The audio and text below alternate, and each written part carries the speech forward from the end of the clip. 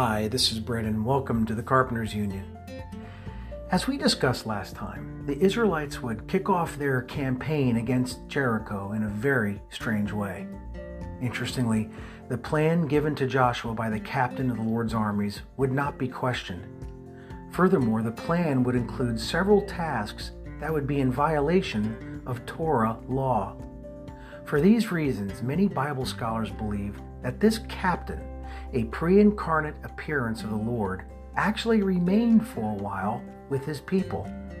And that is why his orders were never challenged. Furthermore, the Torah laws, the regulations and rituals that point to the Lord were no longer in play because the Lord himself was actually present with them. He was in the house, as it were. We tied these findings together wonderfully to the benefits that one reaps when living in the Spirit-filled life with Christ ever present in their lives as a believer. But what's the deal with marching around the city? Well, as we continue our study of Joshua chapter 6, we will hammer out some answers to these questions and discover more things as well. So, dear Jesus, we ask that you just fill us with your Holy Spirit. Give us wisdom, knowledge, insight, and understanding. Lord, help us find application of your word to our lives. And we pray these things in Jesus' name. Amen.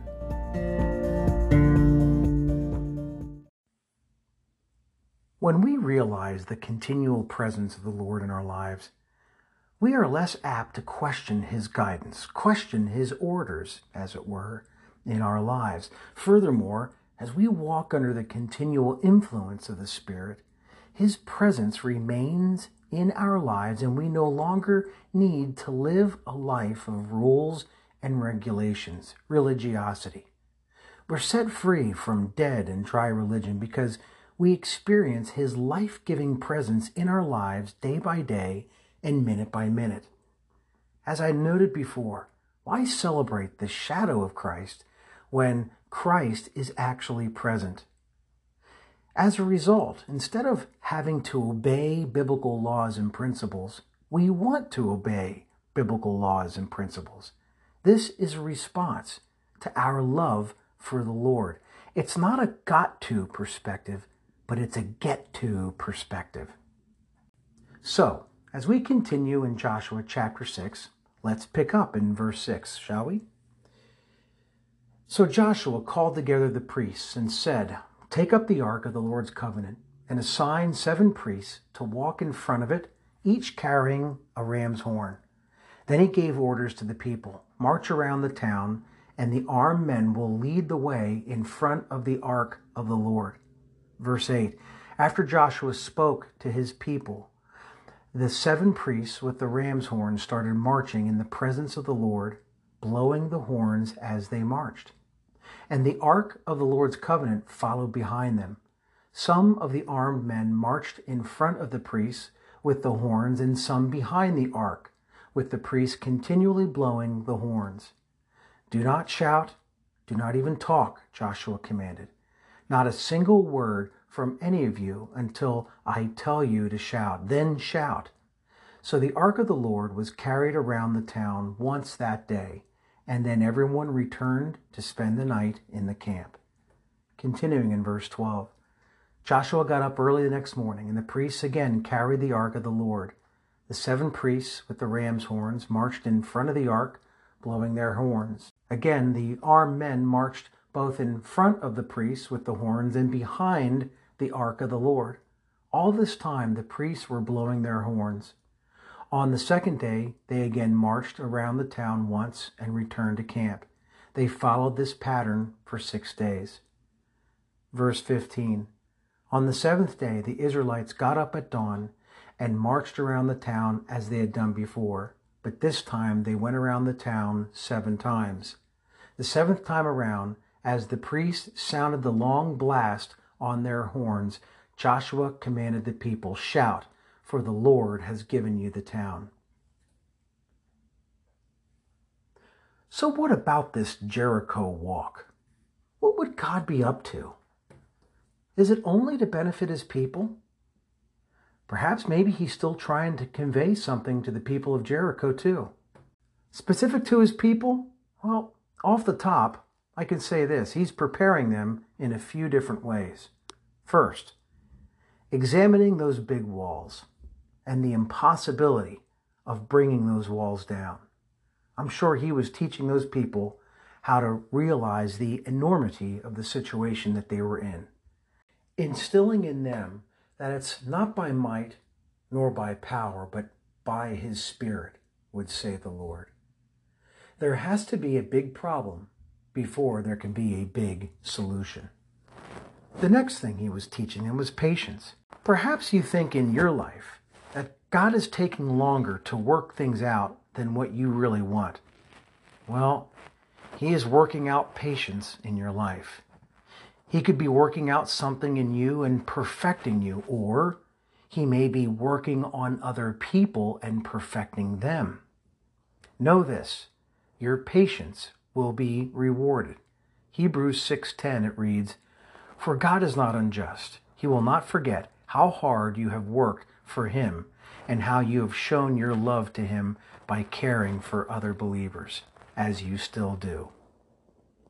His agenda is to perfect the matter, whether he perfects the situation or he perfects the people in the midst of the situation. And he does this before bringing down the wall. The next thing is, he's working on discipline. He instructs them to keep quiet, stay cool, control their tongue, which is a great test of self-control. Our tongues can get us into so much trouble. I'm reminded of the scriptures that states, "Out of the abundance of the heart, the mouth speaks." In exercising a silent approach, it does give us greater opportunity to examine our own hearts so as to better align them to the nature of Jesus. And what about the people of Jericho? Well, I believe the Lord is still providing them a witness. God is giving them yet more time to repent. He gave them 400 years, Genesis 15. 40 more years while marching in the wilderness. 6 more days. 6 more laps. They can see the solemn tranquility and peace and order demonstrated by these Israelites. When people see our patience, tranquility, and peace in our homes and in our relationships and in our lives, and how they are ordered in such a good way, well, they would be drawn to that same way of living as well. Or they would shut themselves up and distance themselves from us, just like the people of Jericho did. If we embrace the perspective that the Lord is present in this walk, some of the points above have even greater meaning. If he is present in our lives, that helps us to not get overly focused on the obstacles and Jerichos set before us.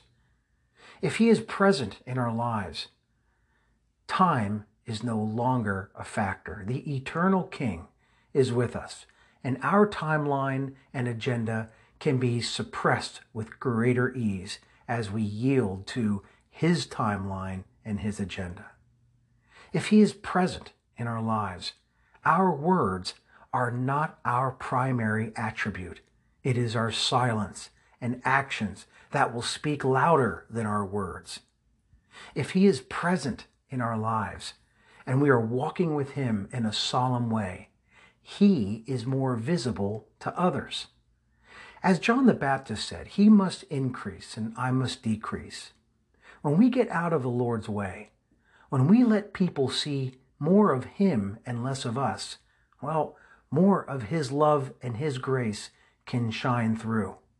And we are adding value to the following truth found in Philippians 2. Verse 9, it would say, "Therefore God elevated him to the place of highest honor and gave him the name above all names, that at the name of Jesus every knee should bow, in heaven and on earth and under the earth, and every tongue declare that Jesus Christ is Lord, to the glory of God the Father." As I round off this chapter, let me continue in verse 17. Jericho and everything in it must be completely destroyed as an offering to the Lord. Only Rahab the prostitute and the others in her house will be spared, for she protected our spies. Do not take any of the things set apart for destruction, or you yourselves will be completely destroyed, and you will bring trouble on the camp of Israel. Everything made of silver, gold, bronze, iron is sacred to the Lord and must be brought into his treasury. When the people heard the sound of the ram's horns, they shouted as loud as they could. Suddenly, the walls of Jericho collapsed, and the Israelites charged straight into the town and captured it.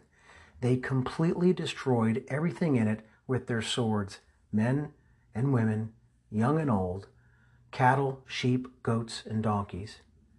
Meanwhile, Joshua said to his 2 spies, "Keep your promise. Go to the prostitute's house and bring her out along with her family." And the men who had been spies went in and brought out Rahab, her father, mother, brothers, and all the other relatives who were with her. And they moved her whole family to a safe place near the camp of Israel. Then the Israelites burned the town and everything in it. Only the things made from silver, gold, bronze, and iron were kept for the treasury of the Lord's house. So Joshua spared Rahab the prostitute and her relatives who were with her in the house, because she had hidden the spies Joshua sent to Jericho. And she lives among the Israelites to this day. At that time, Joshua invoked this curse. Quote, "May the curse of the Lord fall upon anyone who tries to rebuild the town of Jericho. At the cost of his firstborn son, he will lay its foundation. At the cost of his youngest son, he will set up its gates."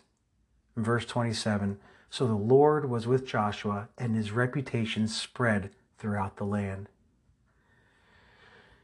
What is sad is that this very curse was fulfilled later on in 1 Kings chapter 16.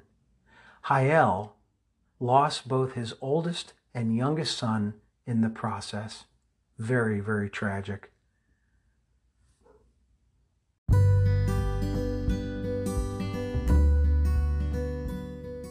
The curse imposed on Jericho by Joshua, that would later on be fulfilled hundreds of years later, has very strong application. There is a principle that exists in the kingdom of God and in the lives of many people I've known throughout the years, where God knocks down walls and sometimes people choose to rebuild them. And when they do, they pay a very high price. Perhaps a wall of bitterness and unforgiveness existed between you and someone else, and the Lord did a miraculous work and tore down that wall. But after a while, maybe we say, I'm not ready to forgive them after all. Hand me a brick. And then we start rebuilding that wall. Folks, don't undo what God has done. Don't rebuild what God has destroyed. If you do, something is going to die. There will be a price to pay. What dies? Not sure, but something certainly will die. It could be trust, respect, honor, love, relationships. Let it not be any of you. Well, thanks again for joining me today here at the Carpenters Union. I truly pray that what was discussed today is something applicable to you in your life. And I pray that you continue to walk in the presence of Christ and be filled with the Holy Spirit. Until next time, I pray that His face continually shines upon you. In Jesus' name, amen.